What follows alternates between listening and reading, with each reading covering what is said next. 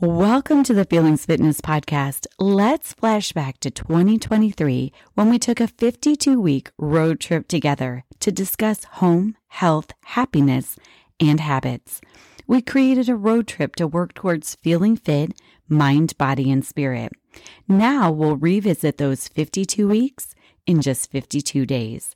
There are many more adventures in store for 2024, but let's look back on how far we've come and set ourselves up for more success.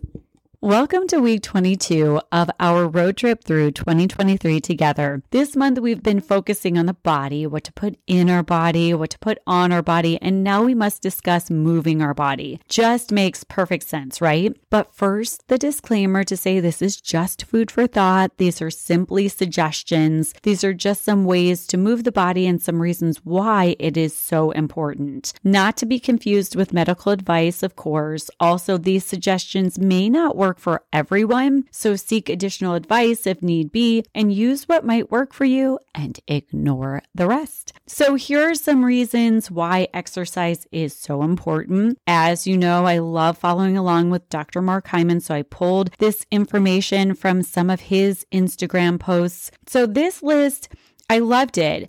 And it just makes perfect sense. And I think it really gives some solid reasons why that are so tangible that it might just get you into the exercise mode. So some of the reasons that he includes: one, better insulin sensitivity. So exercise makes your cells and muscles more sensitive to insulin, so you don't need as much. And less insulin means less belly fat. Number two, less stress. Exercise just reduces the cortisol, which is the stress hormone. And as we all know, stress can cause us to do all kinds of things like eat too much, make bad decisions on all kinds of things. So less stress is a solid reason to get in and get that exercise. Number three, better brain health. So exercise improves memory, learning, and concentration. There's actually like a scientific factor, which basically is miracle grow for your brain. So when you exercise, your brain actually becomes more elastic. Number four, it reduces the risk for chronic diseases.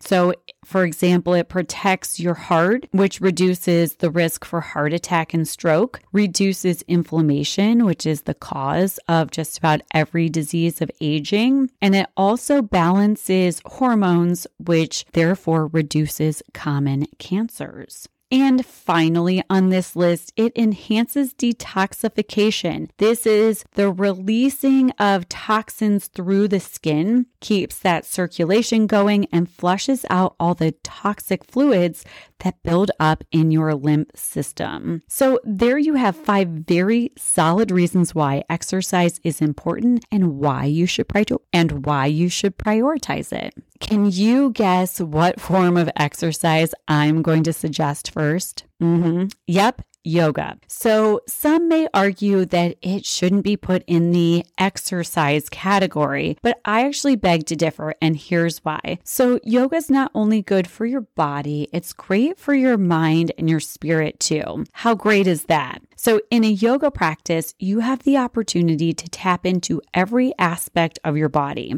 If you need a stretch for your shoulders, you could try eagle arms. Want to build strength in your shoulders? Try dolphin pose. Have tight hips? Try pigeon pose. Want to build strength in your hips? Try lizard pose. Do you have tightness in your neck? Try thread the needle. I seriously could go on and on, stopping at every muscle in the body. And a yoga class puts together a series of poses and taps into so much strength in the body. If you have a job where you sit all day, or worse yet, perhaps you have a commute to work, this can cause so much tightness and tension in the body, adding to just lifestyle stress, right? So moving the body in yoga poses, or better yet, a whole class of sequenced poses, not only builds strength, It also gets the heart pumping, and it also relieves stress as well. And next up after yoga, definitely some type of cardio. This one definitely depends on the individual. Any cardio is better than no cardio. A brisk walk outside is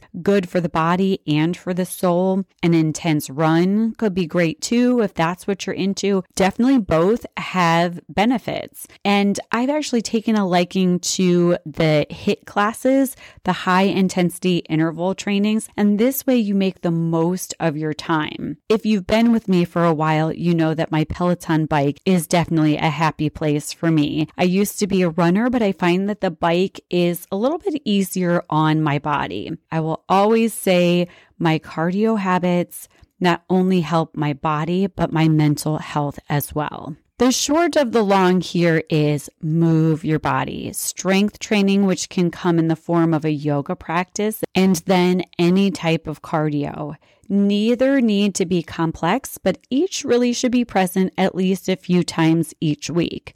So, how will you move your body this week? Your task for the week: decide and get started. Don't delay. Your body will thank you.